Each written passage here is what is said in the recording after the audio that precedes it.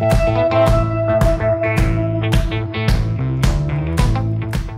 listening to Mike and Kristen, the podcast. I'm Mike, a musician, writer, and producer. And I'm Kristen, a painter, writer, and designer. Our show is all about following dreams, taking chances, and what life as an artist is really about. Together, we bring you weekly guest interviews and thought-provoking conversations. Let's go!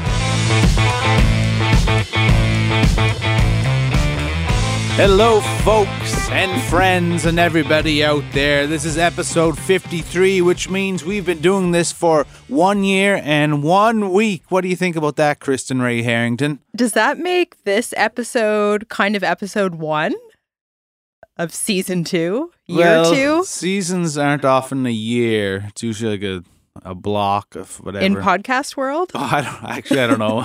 We get to make up our own rules. Yeah, it's episode 1 of year 2, which is also season 2. Which will also only be listed as episode 53. Yeah. And who do we have on this episode? We have our very good friend, Wayne Bedecki. A new friend. He's a very good new friend, yes. But I mentioned this to him. Like, he was in our house maybe 5 seconds, and I knew that we'd be friends. And he smelled good. Maybe that's why I had a good first impression. He was just a joy. He just had this amazing presence and energy about him that I felt immediately and throughout the entire interview. So he's a slam dunk. Yeah, he's a really nice guy. I had met him 2 days earlier at Musicians Hockey. I wonder who was the better hockey player given his junior A experience. Wayne played junior hockey, and I played until I was like 10. You've played 3 times in the last 20 years. Yeah. So. No, but that's fun. That's cool. You guys get to meet for a few minutes. So we're pretty equal. Yeah, you're pretty balanced. Balanced. I have to say, so Wayne's from Cape Breton. I was a little bit disappointed that he wasn't from Bedecki, because with a last name like Bedecki, that just felt suitable. Oh yeah, I'd never asked him what the lineage of his name is. I never heard that other than with his family. Mm-hmm. You would be Michael Inverness-Herreri, maybe. Well, Ryan is Irish, and Harrington is what, Dutch? Harrington is Scottish, actually, but Hoogerwerf. Oh yeah, your other my mom's side is Dutch, obviously. Hoogerwerf. Yes. I don't speak Dutch. And you wear wooden shoes. I do wear wooden shoes. My grandmother had wooden shoes when I was a kid. I loved putting them on and clicking around the house in them. That doesn't seem like it'd be good for your feet. Like, I have foot problems, and that's by wearing like whatever $120 sneakers that are supposed to be comfortable. My feet are always like, I have injuries. I have plantar fasciitis right now. My ankles are always sprained, toes hurt. I think you have something to learn from the Dutch then. So maybe I need to try wooden shoes. I think wooden shoes are similar to Birkenstocks in that it takes a while to break them in, but once you get them, the wood worn down, like 64 years. Well, they last for life. I guess once you hit year 65, you're like, your feet are good. Yeah, it builds resilience, maybe. Anyways, well, yeah. Back to Wayne. Wayne doesn't wear wooden shoes. And he's not from Bedecki. But you will learn lots of things that Wayne is in this interview. And aside from being a great guy and a good hockey player, he's a great musician, a songwriter, and like Kristen said, just a really warm presence, a nice guy to be around. And yeah, we had a great chat, and look forward to meeting up with him again at other times. Yeah, maybe some driveway scrimmage or some jam sessions. We'll find an excuse to get him back here. Definitely. Well, let's jump right into it here. And thanks for tuning in, folks. Year 2, episode 1, or episode 53. Woo.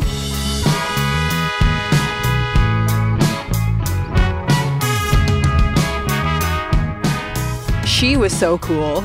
She showed up in her motorcycle. He was just finishing building up our woodshed, and she just rolls in like in her leather, and she was so hot and cool. So do you think that about me when I pulled in the 07 Civic? Looked pretty good. Well, Kristen said you smelled good there, right. So you're still not giving away your secret scent, though. I never will. That's secret all right. Beard oil? Maybe I should, and you can make it the Town Heroes beard oil. our scent is what is it? Whiskey and pine, maybe. And Real lumberjacks. when we announced that we were going to be selling it, people like, if you got pulled over by the cop, I don't know why someone thinks like, if you got pulled over by the cops, would you smell like you were drinking whiskey? Like, I don't think it's that strong. So like, potent. Yeah, You had to do the breathalyzer test before you put it out. yeah. It's it seeps. Did you have to list the alcohol seeps content? into your body and gets you drunk?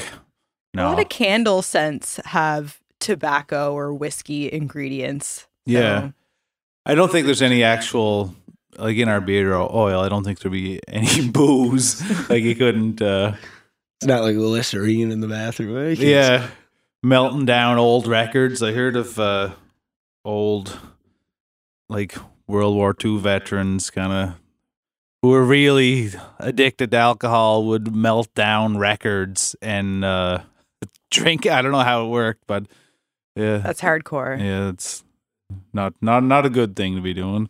Anyway, Wayne Bedecki, how you doing, buddy? You doing good. Thanks. Good. Glad to We've be here. established you smell Glad great. to be here. There you Yeah, go. Wayne smells good, and he's a very good hockey player. Oh yeah. You may know him as a musician, singer, songwriter with a new album out last October. Yeah, October 21st in 2022. Yeah, And I met Yeah. you just like 2 nights ago. 2 nights ago. Yeah, I was glad to see Playing- you there playing because I hockey. knew I was coming out here to walk in the dressing room and see you. I was like, oh, perfect. At least we'll get a little chat before, Yeah, before I come out. It's a lot of fun there, and but when every time I had the puck and I was going up and I saw you, I'm like, ah, shit. I'm Were you guys on opposite teams? Yeah. We're on opposite yeah. teams. Okay. Yeah. And do the teams change every week? Yeah. Just kind of Okay. show up, and it's just dark jerseys versus light Yeah. jerseys. You guys could We just- conspire That's a right. secret play here today that you bust out Yeah, next week. yeah. We can't maybe. do it on the mic though. We'll have to do it Yeah. when this is over. We don't Yes. want to. We don't want to get busted for that. Like someone would be. I don't know. I don't know what he's talking about. I think he had 2 goals when I was out on the ice, and I was playing defense. So. He told me he got a goal, but that he didn't want to take credit for That's the second well, goal. I One of them was was there for that going, one. I was there for one that was one. going in, and I kind of tipped it in anyway. So that's a little cheap, but It was humble of you to phrase it that way. Yeah. On the score sheet, his name had the goal. Though. That's all that's, that that's matters. true. Nice. Yeah, and I had a plus minus. I think I was -3. So Yeah, okay, yeah. Do you go for fun or exercise? Or what's the draw? I go for fun. Yeah. Yeah, it's good. Yeah. I wasn't on the ice. Like, I think we started that back up maybe a year and a half or 2 years ago. And I wasn't playing for like 2 or 3 years. yeah, Because I was playing in a lot of leagues and I was just like, I just kind of over it and wasn't enjoying it. Yeah. And then I think it was Troy Arsenal. I saw his post about it. yeah. I was like, oh, that would be This fun. is the league for me. Yeah. I was like, that's it. So then it got me back out and I've been going ever since. It's awesome. And before music, hockey was a serious thing for you, though, right? You played, you played hockey is junior. everything. Yeah, junior my A. whole life. That's kind of like all childhood and Yeah. all growing up. Yeah, so it was main focus and it was like the biggest part of my life and dictated a lot of my moves. Even like Mm, leaving Cape Breton, I moved to Halifax to play junior. Right, so Yeah. like that's what brought me up here and no way. yeah. So it was a very very big part of my life before music. Yeah, Yeah. that was the be all end all growing up. Right, so Did you? Oh, go ahead, No, Chris. I was just going to ask what the parallels between sport and music might be. yeah, there's a lot. Like one that I noticed like a lot the day of, and more so recently, especially since the album and the full band show. Like one big one is like show day, like days of shows, Yeah. like where my head goes and like that headspace, like of the preparation for the show, or even the week of, is like I take a lot of like the way I would prepare for hockey games. Like if there's a game on say Friday night, so like my Wednesday and Thursday, and then the day of the show, just that headspace that you get into to get ready and get things prepped is like very like that's like a natural. Yeah, It that comes makes like right total from sense. like yeah. Is it? like Are just you being- visualizing? Like what kind of methods are you? Yeah, I think so. Yeah? Visualization. Yeah, definitely one of those. I think I probably play the show 8 times in my head before Yeah, the show happens. nice. You know, and it'd be the same in hockey. Like I definitely visualize. Yeah, but just like trying to even level yourself down, like with any of the anxieties or like Yep. you know, like before the show jitters or anything like that, is like it's very, very, very similar feeling of like even being in the dressing room before a hockey game to being in the green room. Like yeah. it's a similar thing, you know. I also find just I didn't play that much hockey, but I played basketball and volleyball, and just the work ethic really helps you as a musician. Yeah. Just because if you want to get better at a sport, you really have to put in the time and energy. And same thing for music. If you want to get noticed, if you want people to discover who you are, you can't just be sitting back and just hoping that the right chances are going to fall upon you. You got to take the initiative and just really work hard at it. Yeah. Oh, absolutely. Yeah. So I think that that's skate to bring hockey and music together, because it's like the music industry skate with all the musicians. Like, it's cool. It's really cool for me to kind of bring them both together. Yeah. Yeah, we've talked about the parallels between sport and art often on the podcast, because Mike and I both grew up as athletes, competitive athletes in different genres, but we've really learned, like you're describing the mindset being part of it, but things like teamwork and failure and getting back out there, even training, like the idea of the persistence of training is often required to pursue the life that we all are. Oh, absolutely. Yeah. Yeah. One of the big jumps when I really like started, like how I'm going to go back and I'm doing this music thing. Like, is one of my best buddies who I grew up playing with, Logan Shaw. He played over 200 games in the NHL, and he's from Glace Bay. I grew up with him, and he's the captain of the Toronto Marlies now. Actually, the AHL team. Okay, he just played in the AHL All-Star game and all that stuff. Nice. But so when he was in the NHL, he was in Anaheim, and he's playing with the Ducks. And me and 3 of my buddies went down for 10 days and stayed at his condo. Oh, fun. Yeah, and like watched him play like in the NHL. And it was like the first time I watched him play. And I played with him like all through, and we were good buddies, and we played midget together, all that stuff. And to watch him like living that life in the NHL and like actually doing that, and like to see him as a kid, like, pond hockey, road hockey, everything. And then just to watch him be able to like live in that life. And we were like, when I got home, I was like, I want to do that. And that inspired you to pursue music. I was always playing and I was always fiddling, but I would never played live. And then that was like definitely one thing when I came back from that trip that really like got the fire going. Yeah. What's your first experience with music? And what's that? When playing? Yeah. Like, was he in junior high band kind of thing? No, so I grew up like in my house, like in my family's house. There was a lot of music. Yeah, growing up, Tom O'Keefe, who would be, I call him an uncle, but I guess he'd be my father's cousin. How that works in Cape Breton. Yeah, they're all uncles. Yeah, but he had a recording studio back in the day, and he would have been recording like Gordy, like long ago before, and there's actually a wall that he has with everyone who signed, like Gordy and Matt Minglewood and all these guys. Oh, yeah. So his house was always, there was always guitars going at family parties and stuff, which when I was really, really young, I didn't understand who it was. But it would have been like, maybe the Gordy Sampson sitting there, or whoever. They were players. They weren't just, guys banging on guitars making noise. Like, so as a kid, like that's kind of where that all definitely began. And then his son, Chris O'Keefe, was the one who taught me guitar. Yeah. When I was in junior high. And it was kind of one of those things. He was do you remember Mr. Crow's Garden? Worthy Lies?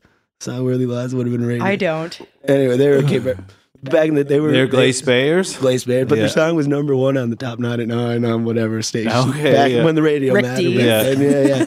But so he was in that, and then he started teaching me to play guitar. Nice. And then he actually played a lot of tracks on the album as well. So that's kind of where that like initial thing set in. But I was definitely more of I was like a bedroom player and writer. Yeah. I was always just playing at home and little family gatherings, or like my close buddies knew, but a lot of people didn't even know I played. And even when I was writing, like I was kind of writing a lot, just like not thinking anyone would ever hear it. Was songwriting the first attempt at writing, or were you also interested maybe in poetry or journaling or other things before that? No, it's definitely songwriting. Straight to the songs. Definitely songwriting, I think, yeah.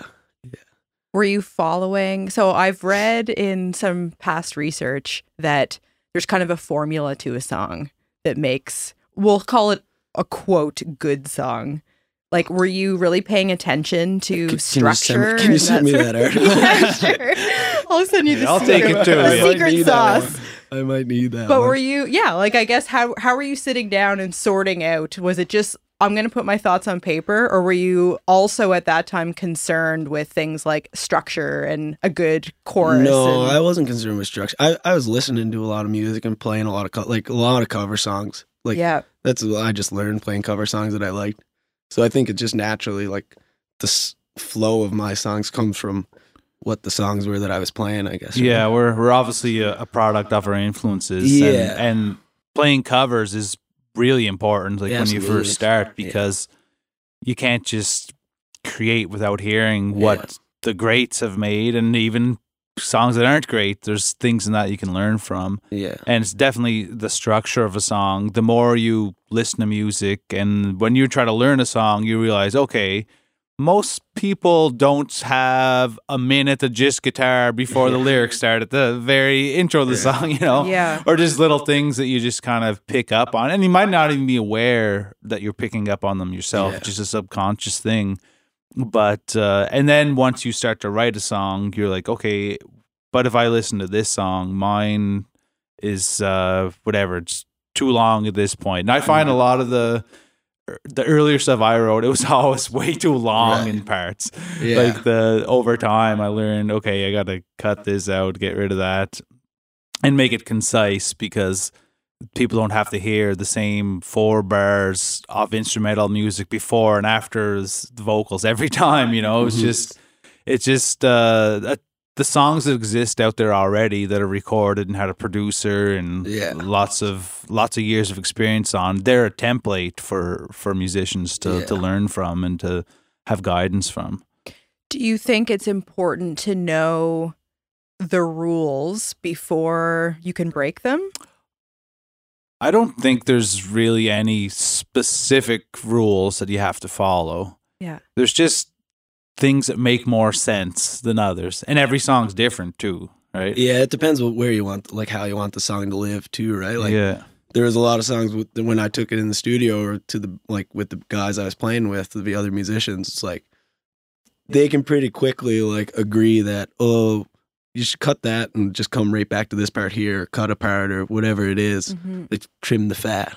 So they would say. Yes. Where there's other songs on there, it's like, well, this is the middle of the album song. Like, it can be 5.5 minutes. It's not for the radio. It's just that big, long ballad song that can let that air out a little bit. So I think.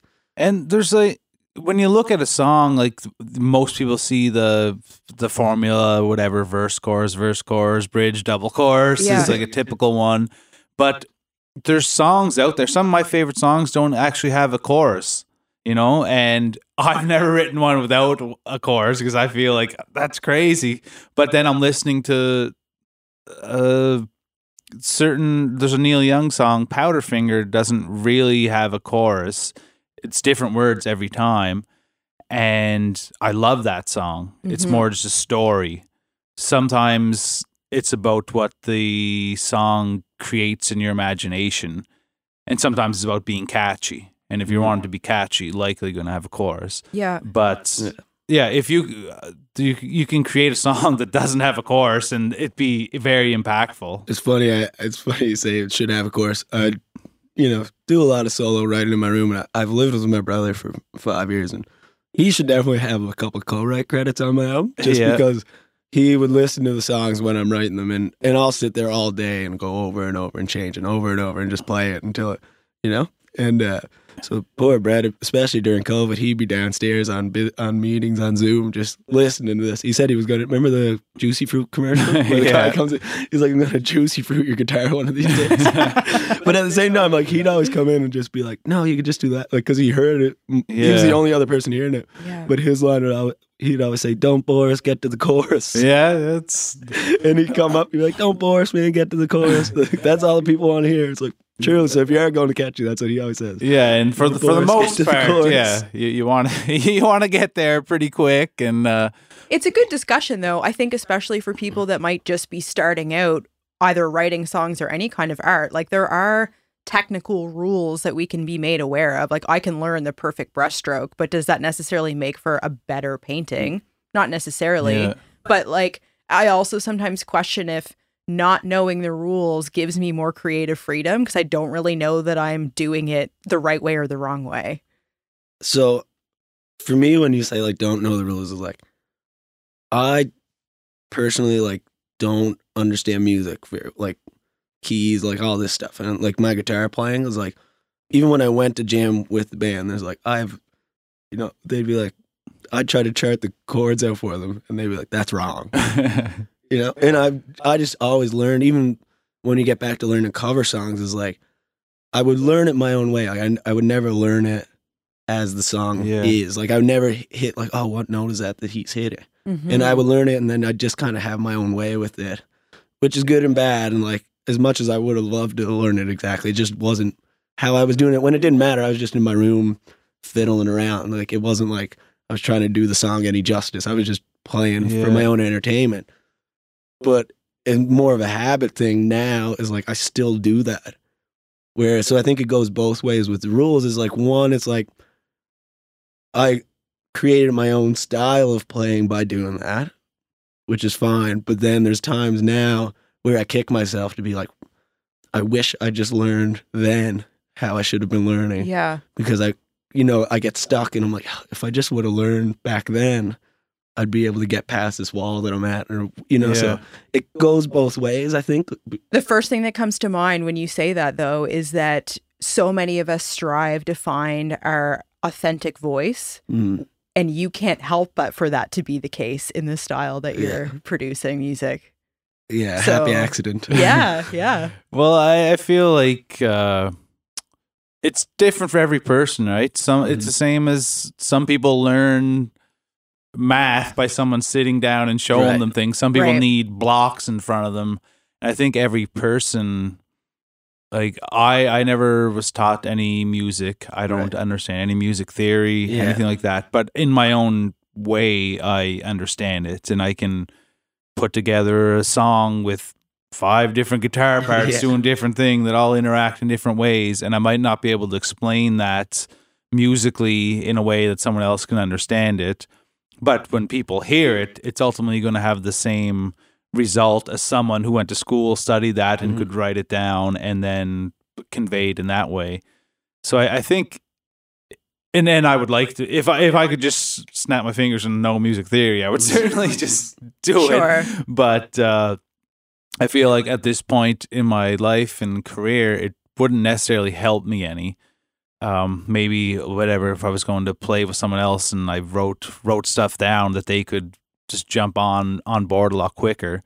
But at the end of the day, I feel like where I'm at, it doesn't really matter, and I learned my own way that helps me get by, or allows me to get by. We have a very, very special sponsor of this episode that we both love dearly with all our hearts. The Rustic Crust Pizza! Yum, yum, yum. In Upper Tantallon, Nova Scotia. These folks started off in a food truck, and they now have a fully functioning restaurant. They've got a beer garden for the summertime. They get rented out for private events. They have everything there. Yeah, I can honestly say it's my favorite pizza in the world. Like, really. 10 out of 10, so delicious. It's my favorite spot to eat, and I play a lot of gigs there. They treat me like a god when I go there. They're so nice. It's hard to believe that a local pizza spot is such good supporters of the arts. They're also very supportive of community events. They have taken in a Ukrainian family. They're always giving to fundraising events. They're just amazing people across the board. And you have your art showcase there too? I've got art up there right now, and I have to say I love their pizza as well, of course, but their Caesar salad is exceptional. Next level. The pizza is wood-fired, which makes it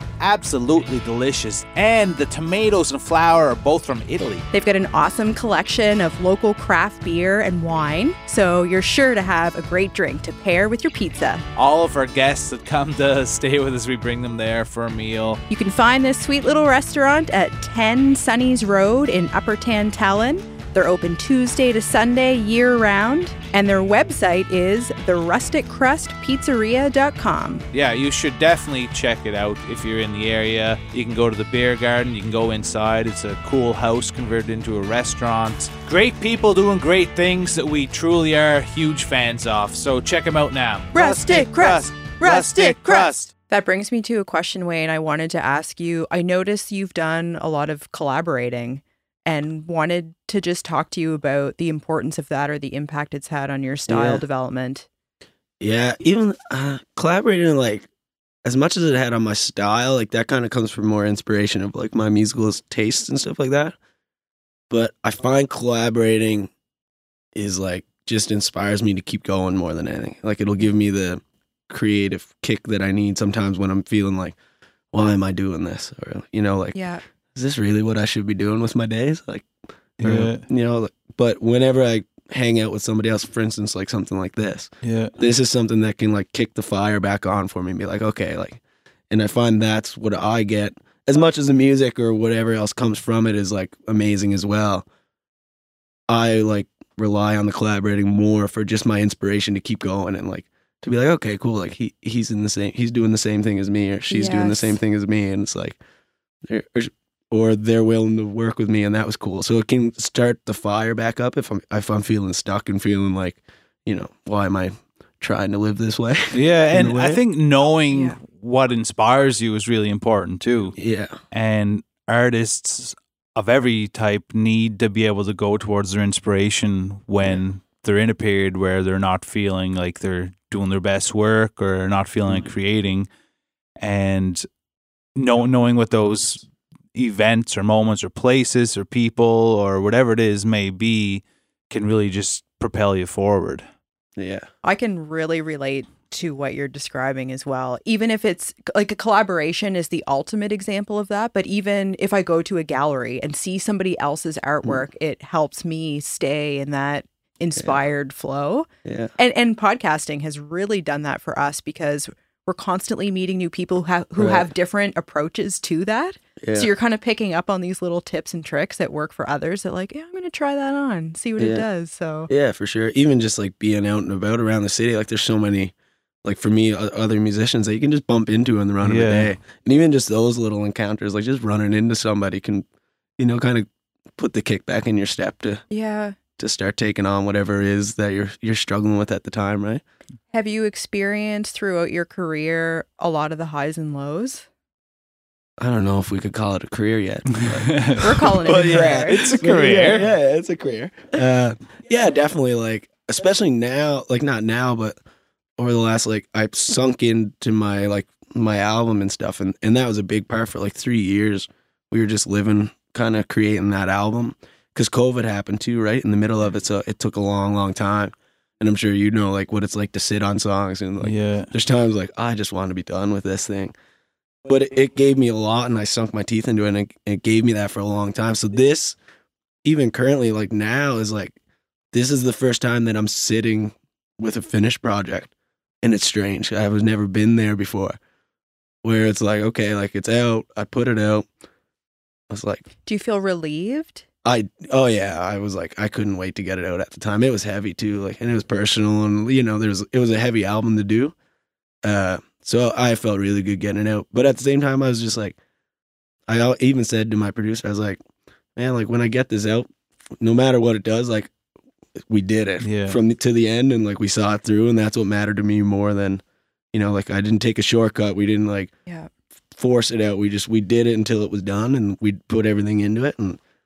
But yeah, like for instance, like this is the first time that I'm sitting on the other side of a project, like a big project like that. And it's like, okay. Like, well, congratulations. That's a huge achievement. Yeah. Thank you. Why do you describe it as heavy? There's a lot of things personally going on. I know, like before the podcast we were talking a little bit. So 2019 would have been February 5th, 4 years ago. I've been living clean and sober for 4 years. Like, through some struggles with addiction. Congrats, and alcoholism. man. So thank you. Yeah. So, and through COVID. Through COVID, yeah. So I had about a year and a little while clean before COVID happened. Thank God, because I don't know, you know, it would have been a tough battle through all that with that. But yeah, it was very shortly after I became, like, I got clean. We went in and started tracking. It was supposed to be a demo, like one song. And then it kind of kept going, and it created a whole album because COVID happened. We had some more time. And so it was a very, it was good for me to have during all that. It really let me sink into it. And And you can discover a lot about yourself writing, not just writing songs, but putting everything into your production and how you want the project to be. So it really gave me something to kind of dig into, and I learned a lot about myself and about my past, and a lot of the struggles. So. Do you feel like when you made that decision to live clean, live sober, that you started to see yourself in a different way? Yeah, absolutely. And it's like one of those things, like at the end of the day, if I know where I was and how I was living, if I didn't make that transition, I wouldn't be sitting here chatting with you about a full album. Yeah. Like there's no way. Because I was doing a similar thing then. I was playing and I was writing, and there was 4 years of that while I was still trapped in the addiction of like, it's just not, I can't get this off the ground because like there's so many other things in the way, right? So, but once I found recovery and all that, and it made that step, it was like, it just opened up a whole new world. But I definitely you definitely feel like there's a big weight that comes off, right? Because it's an exhausting battle when you're stuck in those dark days of addiction. It's tiring, man. You can't, no matter what you want to do, like you can't get out of your own way to do it. So I always say, like at the end of that, like I wouldn't be sitting here with an album if I didn't make that change. Did it feel like you had to do the album after that? Like you had to pour yourself into those songs and because you go through something hard, and sometimes, well, guys aren't the best at opening up and talking about things, and it's just those feelings. And for me, like I've always found songs kind of as an escape to really just, and sometimes it's very cryptic. People don't know what you're talking about. Oh, absolutely. But in that creation period where you actually get to take your thoughts and your feelings and vent them onto a page, I feel like that's a way a lot of songwriters actually deal with things. Yeah, it's a form of therapy, right? Yeah. For sure. Did you just decide one day that this was a change you wanted to make in your life? No. I mean, I think if I did, like, I don't know if anybody could just decide that. Yeah. It's a long road to get there, right? Even like they say, it's like you don't get addicted in one day. Of course. It's a long road to get to where you get, Yeah. Even I always say, like, it was fun until it wasn't. And then you realize once you're past that line and you realize that it's not fun, it's like you're in there. And there's no just stepping out of it, right? So it's there's a lot to get to that point of being like, what do I do? But it definitely didn't happen and I'm like, I'm done, this is it. Like it was a long road to that. And there was somebody, actually it was somebody who was pretty open online about it. Jay Andrews, if you know Styx. He's up in Toronto. Yeah. So I knew him. He used to DJ back here, and Shreem, I guess too, he goes by. Anyway, he was very open online and on Instagram about his recovery. And I think at the time he was about 2 years sober. And I would see him posting that stuff all the time. And so he was the first guy I reached out to. Yeah. And I still say it now too, is like I wasn't sober and clean or in my right mind when I reached out. I was sitting somewhere I shouldn't have been. And that's when I reached out to him, and God love Jay. Every time, he would tell me whatever, and he was so good, and I probably still have the messages, and I'd like to look back on them. Yeah. Probably not read mine, but maybe read the things maybe I probably wouldn't read what I was saying to him, but maybe read what he was saying back to me. And then I would message him for a bit, but he'd always say a lot of things, and then the one thing he said is, like, he was always trying to push me towards like a recovery group meeting or something like that. So, and it's funny, you can't, like I always say, like, you can't take a shortcut trying to get clean either. Like, you're either doing it or you're not. There's no tricks. There's no, you got to go in. And so he would tell me a lot of things. And then at the end, he'd always say, just get to a meeting, man, whatever. And I would, take what I wanted, but I wouldn't take what I didn't want. And it just didn't work like that. And then, more time would go by and I message him. And every time, like, God love him, he'd message me back.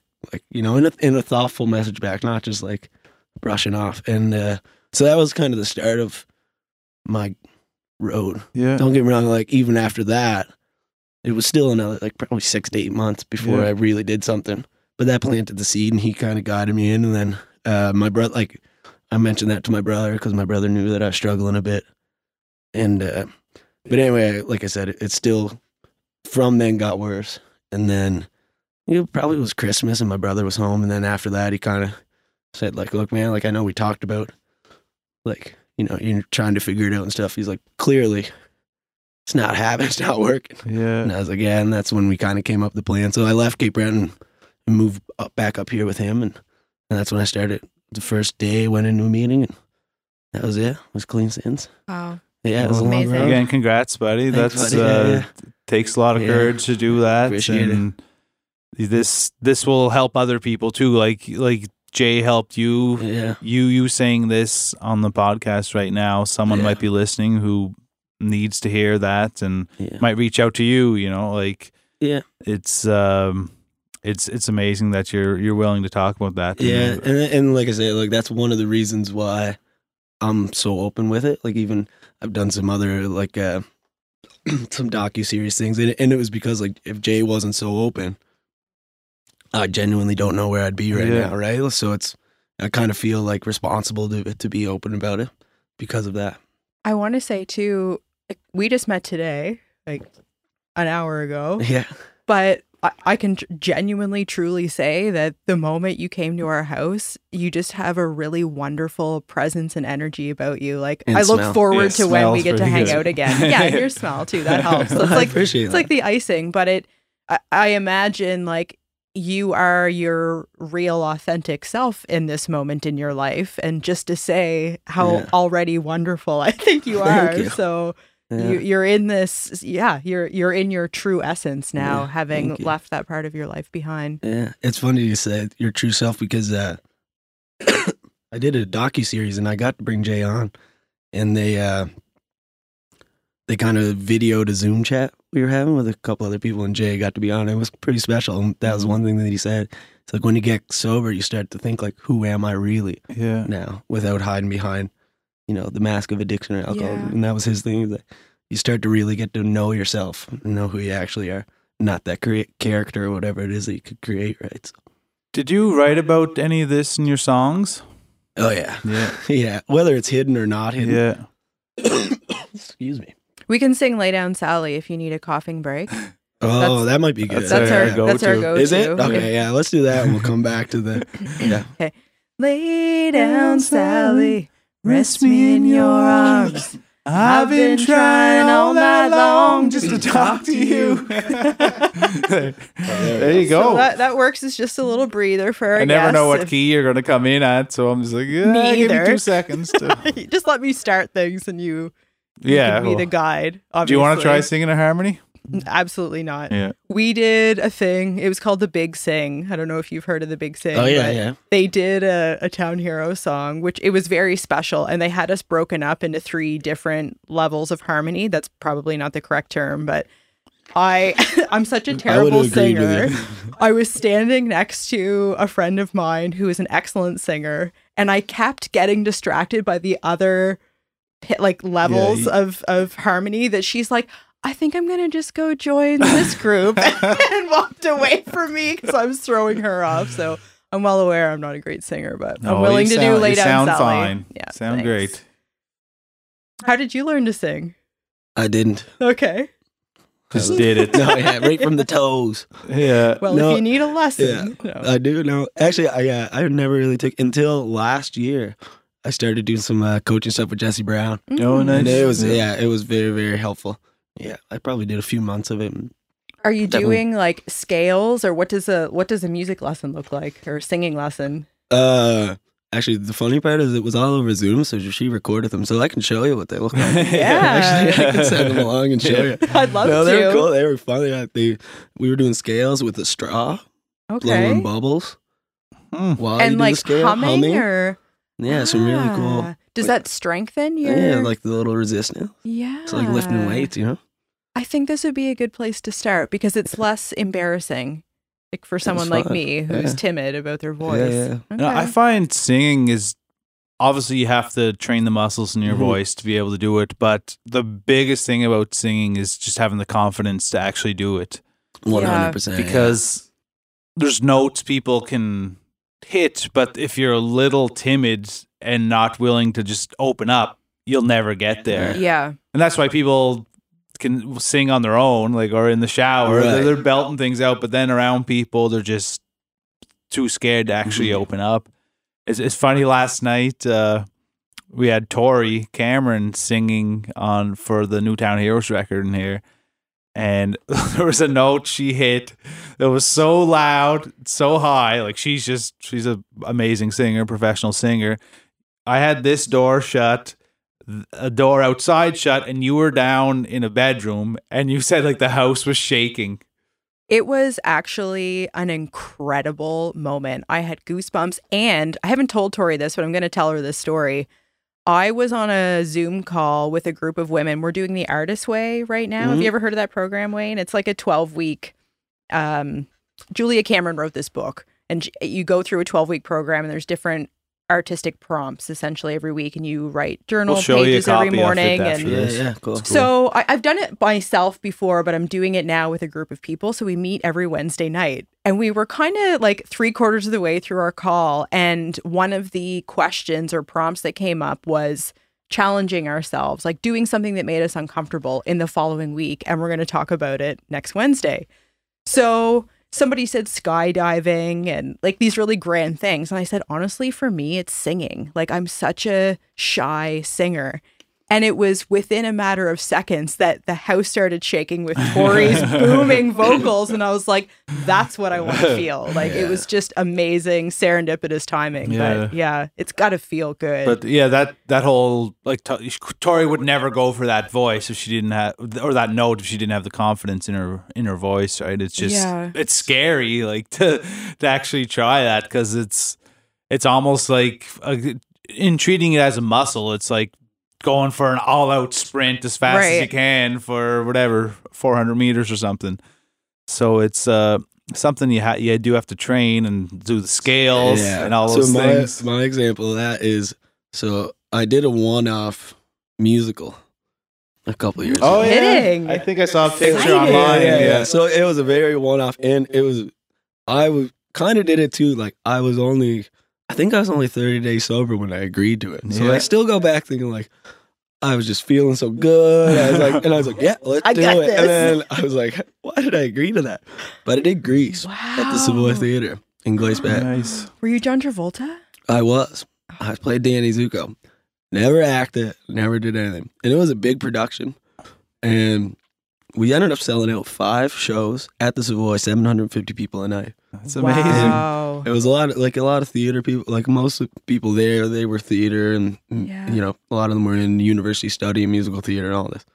And then I showed up, and I'm like, all right, like let's do this. Yeah. And yeah, it was a Were thing. you afraid? Yeah. It was different because it was the singing, right? Because I didn't have an instrument. It wasn't my own songs. Yes. For instance, okay, we talk about rules. I had to hit the notes. Yeah. I didn't have a choice, and it was my first time that like I was forced to sing this way. Like it wasn't me singing my own songs or me taking a cover song. If I can't hit the note, you can get out of that. Yeah. This couldn't. What did you think about the theater experience or the acting part? It was of incredible. Yeah, you do it again, or maybe you have since. No, I haven't. No, it was a one time. So they were trying to find a Danny, and they couldn't. So anyway, the whole way it happened was strange in its own. But I ended up being there. And Stephen Muse was the musical director. Okay. And the band was like, it was Emily Dingwall and Aaron Lewis was on the drums. And the band was just rocking. Because it was really Grease soundtrack. Because it was like a good old school rock and roll soundtrack. So it was such a fun show. But don't get me wrong, I don't know what other musical I'd ever agreed to. But I was like, I'll play John Travolta. I'll play Danny Yeah, he's Zuko. a good kind of badass character. Yeah. I was like, but the acting, I just kind of let it go. Like, it just kind of happened. The one thing I did do was that I was the first one in rehearsals who knew all my lines, and I had the most. But it was because they were all actors and they all knew, you know, they didn't have to think about too much else. Where I was like, I got to learn everything. The only thing I could control was knowing the lines. If I can memorize the lines, it's like that's one less thing. So I had that. So I like put time in. It was a big thing. It was a couple of months. Yeah. We were there every day. Like it was a lot of work. It's very brave. A lot of dancing. Yeah. Which was fun. Yeah. Okay, we talk about sport and art. Dancing and like all the songs. It was a big production, a lot of choreography. people are just like, how do you remember the dance? It's like, it's the same as like hockey practice or like practice. It's like, it's just a drill. They show you it and you just do it over and over and over. And it just, or like a play, like if you're running a power play, like there's plays that you do, you practice it and then and so it did come through for sure. Like I remember thinking that directly. It's like, this is just like connecting being in it hockey back to practice. sport. It's like, you just do it over and over until it's just like almost muscle memory, right? Yeah. But the singing, and it was Stephen Muse, who was just like, unbelievable. He's a musical director, a musician, and he's a beast. And there was one note that haunted me for months. And it's the last note in Summer Nights that John Travolta says, "Those summer," I'm not even gonna, the big hot. And as soon as it came, I said to Steve, I was like, Steve, we gotta like maneuver around this somehow. And he's like, no, you can do it. Yeah. I was like, I don't know. And like, it's hard. Like, and that note, like, I lost sleep over this one, like singing. And then once you get in your head, it's the confidence thing, right? Yeah. But he said, I heard you sing it because I could hit it. But he's like, I heard you hit it. So like, you can't tell me that you did it. Like, I was like, I know, I can't. And one of the hardest parts was, it was the first, if you think of the movie Grease, the movie starts, they're talking about the summer, boom, Summer Nights is the first song when they're explaining what happened, the movie. So every night, it was the first scene. I walk out, say a couple things, and Summer Nights starts. First song of the night. Yeah. And it's like playing a show. Yeah. Even A little like when shaky off the it top. takes you a couple, like a song or two just to get settled in the stage, and most times. So it was like, I walk out, I have 2 lines, and boom, Summer Night starts, and that note's at the end, the last note that time. So, but we talk about confidence, but Steve Music, he wouldn't change it for me. What? I was like, man, like, you got to do something. And going into the run of shows, I was hitting it about 30% of the time, like 25, like not a good number. Yeah. And everyone else, even like the other people there, were just like, even they started getting to the point of being like, oh, Crossing their fingers. and it's behind right their at the back. start of the show. But then we do an open dress rehearsal, and you can invite your family and friends or whatever. So didn't hit it. And when you don't hit it, like, you don't hit it, because the girls singing with you, the band's like, missed it. 5 shows the next day start. Somehow, I don't know what happened, I didn't miss it once during the run of shows. And it's one of those, I think it's adrenaline. That crowd can just- gives you that jolt of energy. And he didn't say it to me until the very, very end. Like, we did the full week run of shows. And at the end, Steve Muse said, I told you you were going to hit it. Man. I heard you hit it. And What a great story. But when I was asking, I was like, Steve, like, you got it. And he was playing it down. Just no, but I realized after he was making me do it. Like, he did it as a growth. Like, he's like, no. But he was playing it off like it wasn't no big deal. Like, you'll get it. Yeah. But I realized when he came up to me afterwards, like, I told you, he was like, you were thinking about it. Like, I just thought you were playing it off like no big deal. He's a great coach, really. Yeah. And ever since then, like, that helped my vocals. Like, even like, you talk about confidence. Like, I remember after that, going back to shows and playing like my own stuff. It was like, it changed my whole mentality of like that, and definitely opened up my vocal range and all that stuff. Yeah. I listened to a podcast this morning about confidence, and it was talking about more or less what you're describing and the importance of practice. Mm-hmm. So I think a lot of us imagine like there's confident people or not, and that these people that we perceive as confident just kind of walk into a room no matter what the circumstances or who's there, and they just own the place. But it's often about being really terrible at this thing the first time and just letting yourself keep doing it. And then you feel confident. Like, not hitting the note at the dress rehearsal, I'm sure didn't impart all of these good feels, but you still showed up for opening night and then nailed it when it really mattered. So I lost a lot of sleep over that one note, man, over a few months, Yeah. Were you doing any vocal training during that, or was just no, just singing like a lot. Like, and it was a physically demanding show too. Like, you were leaving there sweating every day, a lot of dancing, but I was singing like. And that's one thing that Steven said. He just sing, man. Sing these songs. Sing them over and over. And that's what we did. And at the same time, like, they didn't give me a choice. So when I'm on my own doing creative and doing my solo stuff, like, I can not sing for a week and then maybe have a show and just show like whatever. Like especially when it's just me and I'm not playing with the band. If I'm doing a solo show, you can maneuver around anything that's coming. Like if you don't hit that note, you can just do a quick little around it, and it doesn't because no one else is there with you. And I remember before the first show, Steve Muse again, he looked at me and he said, "You nervous?" And I was standing on the side of the stage and I said, "Honestly, no.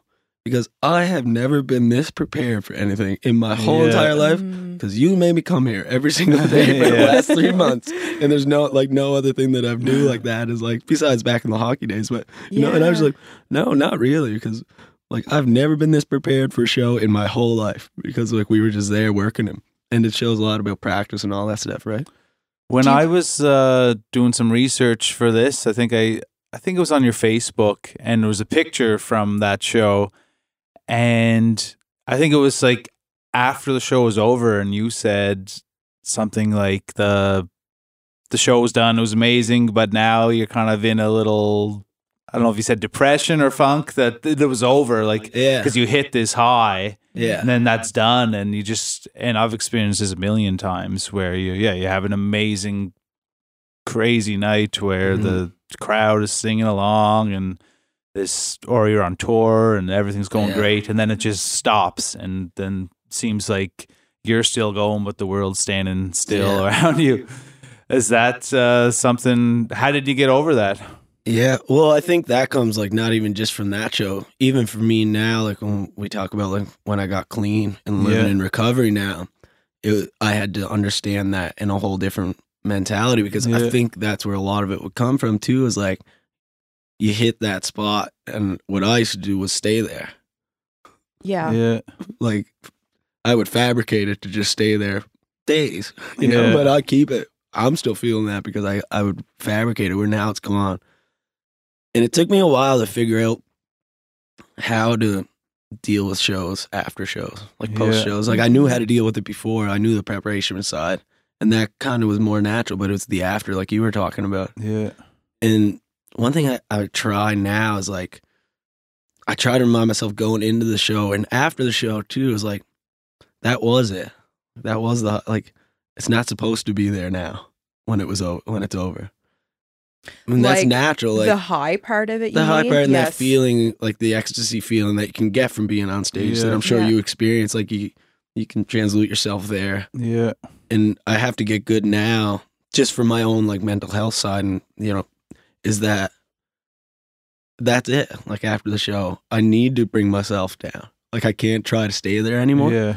Because I was so used to just keeping that feeling. Where now it's like I have to understand that moment that I am there. That's that moment, and that's it. Like afterwards and the next day, it's not that moment anymore. So I have to learn how to appreciate that moment and not try to. But it can definitely just take you down, right? Like you can be there, you can definitely get, like they say, the post-show blues, right? And it's definitely a thing. And I think part of it is like just trying to relive it when obviously it's not the moment for that, like you're describing. Yeah. And obviously, if we could all feel that amazing feeling all the time, we probably choose that. Trust me, I tried. It's not sustainable. Didn't work. Well, and whatever your base mark is, eventually would feel just monotonous. Like if you lived at a high all the time, that would eventually get kind of boring, and you just want to keep going higher. So hedonic adaptation. Talked about it with the episode with Jackson. Like it's like when whatever you want to get a yacht.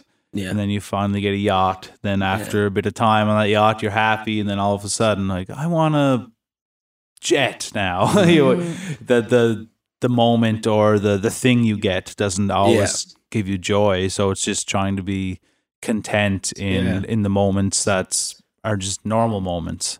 But Wayne, you've been able to, you now recognize that in yourself. Like, I think that's the important part of just being aware that like, this was the high moment, the excitement, the adrenaline, and it's okay that we're going back to a different place now. Yeah.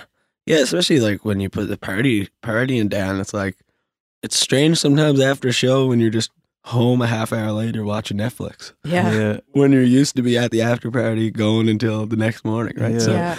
it's an adjustment. And I still go. Like now, I'm at a spot where like I can still go to the after party and hang as long as I can stay awake. Yes. But just that feeling of like all of a sudden I'm just home sitting on the couch, Yeah. just like relaxing substantial. So like I had to learn how to adjust to that. And I'm sure you can attest one way like that forced everybody was during COVID. Yeah. Mm-hmm. I remember the time I felt that the most was I did one live stream during COVID, like, you know, pretty deep into it because I didn't have a good setup and I couldn't get it figured out. And then I did one and it was awesome. And it was the first thing I did in a while and it felt great. I played all the new songs that I had and all this. But it was the strangest when it was over and I hit stop and I closed my iPad and I was instantly just sitting in my living room by myself with silence. And I was Yeah. like, whoa. Yeah, 'Cause you I don't even did- get to walk backstage. Yeah, and I got a taste of like the live performing feeling a little bit. Like I got there for the first time in a long time. And that I remember that feeling very distinctly. Yeah. Just turning it off and then I was just sitting home. It was so quiet. And I just went Yeah. out of the fridge, like, opened it up, put my leftovers in the microwave and sat. I remember eating and just being like, oh, this is a weird feeling. Yes. It's also amazing too. Like Mhm. it's amazing and scary. Like because staring at a little screen can give us that joy and Yeah. give us that ecstasy, and then closing it with a simple motion can take it away. Yeah. Like it's kind of crazy to think that. And this day and age, like we're all on our phones and computers Yeah. and connected in that way. And I went into Kristen's dad as a little camp in the woods, and Oh, yeah. I hiked in 7 kilometers. I had my phone with me just because I wanted to be able to call and say I made it safe and sound. The bear didn't eat me. Yeah, I am alive. But I went in for 2 days and just kind of stepped away from technology, other than using a meditation app on the phone. Yeah. But it feels like I think that's a necessary thing every once in a while for people to just step away. And I don't know if a lot of people are doing that really. Like I think a lot of people just have that connection and don't really break it that often. Yeah. But I think there's more discussion and resources available for mindfulness or just mental health support in general. Of Yeah. course, we can always be doing better, but I think it's more of a open public conversation now. Like we're encouraged to take care of ourselves versus I would say our parents' generation were just very much caught in that capitalist, you go to work and grind absolutely, yourself and that is celebrated. And now it's weird now too, even being in entrepreneurship. Like I was in a 9-to-5 type gig for a long time and I'm still learning to allow myself to enjoy the things that I made this decision for in the first place. Right. So if I'm just like having a bit of free time, it's hard not to feel guilty about that, even though that was the whole point. Yeah. So there's some unlearning to do, but I think we're getting better. Well, I think there's a side as an artist too, is like when you're trying to have some downtime, if you open up something on social media and see other people doing things, you're like, oh, you get real guilty. Totally. You can get real guilty sometimes. Like, maybe I shouldn't be taking this downtime. yeah. So I think like to physically remove yourself Mhm. is one way to like, it's so hard to sit in your own house where you always are Yeah. and disconnect from it. Yeah. When Yeah, you're we have still the living habits when of- you're in that same habit. So like what Yeah. you're saying is like go somewhere and Get in the woods and let Get in the the coyotes howl around Yeah. you. Dad's camp. But I open for think that's business. that's definitely one like way to get by. Are there other parts of your life that bring you that kind of joy aside from being on stage and receiving that from the crowd? Yeah, definitely. Like, I think I find more joy like not on stage. Like, as much as Yeah. I want to be comfortable playing those shows, is like it's hard to, you know, you can get there. It's a different feeling, but I don't know. I think like a lot of it's so internal that being home, but like when I can be comfortable alone is like that's where I find a lot more joy now. And it's that there's a balance there, right? And I always say like there's some necessary evils in the performance world where like I think most of us are introverted like in a lot of ways, but then at the same time like I need people. I need to care what people think. Yeah. But then at the Yes. same time, I was like, I don't want to have to care what people think about my art, but I need you to because I need the support. Yeah. So there's this necessary balance there, right? But yeah, I mean, I haven't been playing many shows as of late either, and I think there's a balance to it of like I need to be okay on my own and without. And I think COVID obviously like forced us all to feel like that, is like I need to be able to be okay away from the stage as well, and I can't rely on that to bring me fulfillment. Mm-hmm. But I love sitting and writing by myself, and I know like co-writing is like such a big thing and collaborating, but like when I'm sitting home and if I'm writing a song that's like hitting and like just me, and like I at that moment, if it's a song that like I'm truly coming from somewhere like real, is like, and at that moment I don't care what it's going to sound like to fans, or like we were talking about, you know, I find that how we present it comes at a later stage, but in those moments of first hit and like that side of it for me is like I feel more comfortable and more like grounded when I'm in that headspace and in that world. And I'm sure you would experience that. Yeah, front of it. I find it really beautiful that when asking what brings you joy, your response is just being with yourself. Like Yeah. that is really incredible. Like it actually makes me a little bit weepy because it's rare, and it's something I think we could all aspire to, like it being that simple. I've been thinking a lot about the idea of letting creativity come through me instead of trying to really think about it. And so I'm always curious to hear from other artists if they have any types of practice before, like if you know you're sitting down to write a song, and for some people it's maybe doing a meditation or going for a walk in nature, like these are some of the more common things. But do you find that just the simplicity of being on your own brings that, or do you have really targeted things you go to? No, I don't. I mean, sometimes I think I should treat it more as a job in a sense of like, I know I have friends who do, and at the same time, like at this point in my career, like it's not essentially. So I don't wake up and be like, okay, I'm gonna do a songwriting thing today. But it's like this, like I'm always fiddling with my guitars, but mine comes definitely more naturally than sitting down to be like, I'm gonna write something and do a big like to get in that headspace. Yeah. And I think more for me, it's like sometimes I'll pick my guitar up and sometimes it'll be 30 seconds. I'll be like, nope, not today. Whether it's just like playing a cover song or just singing whatever. So I just kind of let it come when it wants to come. Do you as well. work like I do, aside yeah, from music? yeah, Okay. yeah. What's your other Yeah. job? So here we go. We just talked about recovery. So I bartend. Okay. Oh yeah. Yeah. And then I work at a restaurant. I serve as well. So Nice. I do two kind of part-time things too. Yeah, in Yeah. Halifax. Yeah. Yeah. Yeah. Is it? Do you find it challenging bartending? No, I don't. I think it's good in Yeah. most sense. Yeah. I early on, I kind of took it head on, even just being with other musicians. It's like, I'm just going to have to be around it and get okay with it. Where I wouldn't suggest taking it like that, but I just knew like that I had to figure that out quick. It's probably a good reminder how stupid people can get too. Yeah, it doesn't hurt. It doesn't hurt. Have you had to break up any big bar fights? Any big bar? No, but my one experience was a good bar fight. They came in, got a pool table. It was two guys. It was only about 6 p.m. There's no one really else in the place. And I looked at and I heard some arguing, like whatever, they were playing pool. I looked down, and you know when you can hear punches? Like real punches, like when it's a fight, like, you know, everyone knows what that real punch sounds like. And I heard it and I was like, oh, and I looked down and one guy was on the ground, they were gone. And it was only me there. And I was like, go at it. Go till you're tired, fellas. I'm not jumping. Like whatever this is about. You do I you. don't care. Like, so you guys can go until you're tired. It's up to you. So I kind of let them go because what am I like? Not my I'm problem. not jumping in the middle of that. So I let them go and then I kind of settled down. And I walked over. I didn't run over by any means. I slowly walked over and they were going. And then the guy got off the other guy and I just looked at him. I was like, "You done?" And they're yeah. Over. And then the guy on the ground got up and walked out the door. And then the other guy came. The guy who was pounding him, he came, paid his bill at the bar with me.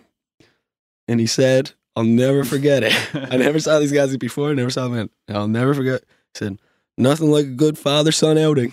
And he paid his tab and walked out the door. And I was just like, That was my Oh. only like real bar fight that went on. Yeah, and it was just me, and then there was one other regular there too who saw it, and we looked at each other like, wow. Holy smoke! I'm glad I It asked. probably wasn't the first time they did that, I imagine.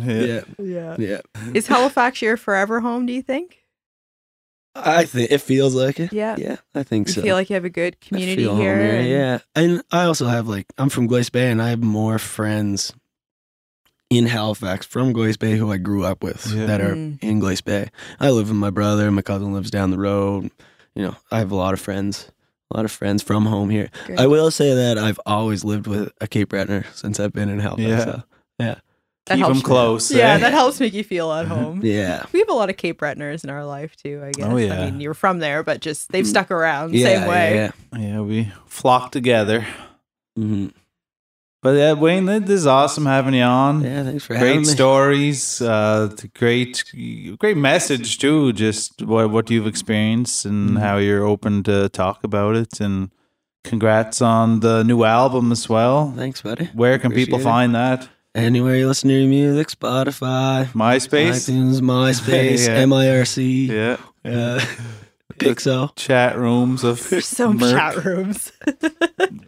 Yeah. Yeah, it's been a blast, Wayne. I'm really Yeah, glad no- we got to meet each other today. Yeah, me as well. Yeah, It's been nice to be here. I appreciate it. thanks for spending some time with us here. And It's cool. You guys have a cozy place here, so Thanks, you. buddy. My And pleasure. your website is just your name. yeah, just WayneBedecki.com, and yeah, it's Facebook, Instagram, same thing. Just Wayne Bedecki. We'll put it in the show notes there and get the word out. But thanks again, and we'll see you at hockey on Monday. I just want to say congratulations on the anniversary of the show coming up. Yeah. That's a big Thanks. deal as well. So congrats. thanks very much. Thanks for having me. It's been a good year for sure. Another one to come. Yeah, There you go. sweet. There you have it, folks. That was the transition noise I might make now for the introduction. You want to do that every time? I probably won't remember, but today I'm glad I did. Can you do it one more time really loud? That's pretty good. Can you do it? That was like exact too. Yeah. Maybe this will be our song that we learn.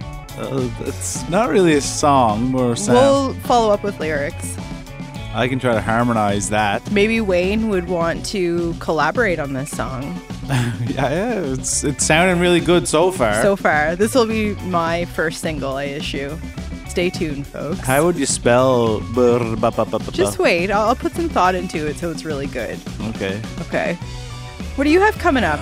What's on the go? I have a show this weekend in Bridgewater Fun. on Friday. A spot called Firkenstein's, a little brewery down there, and we've had lots of fun there. And we're hoping we get a bunch of people out and just have a clean, clear blast again.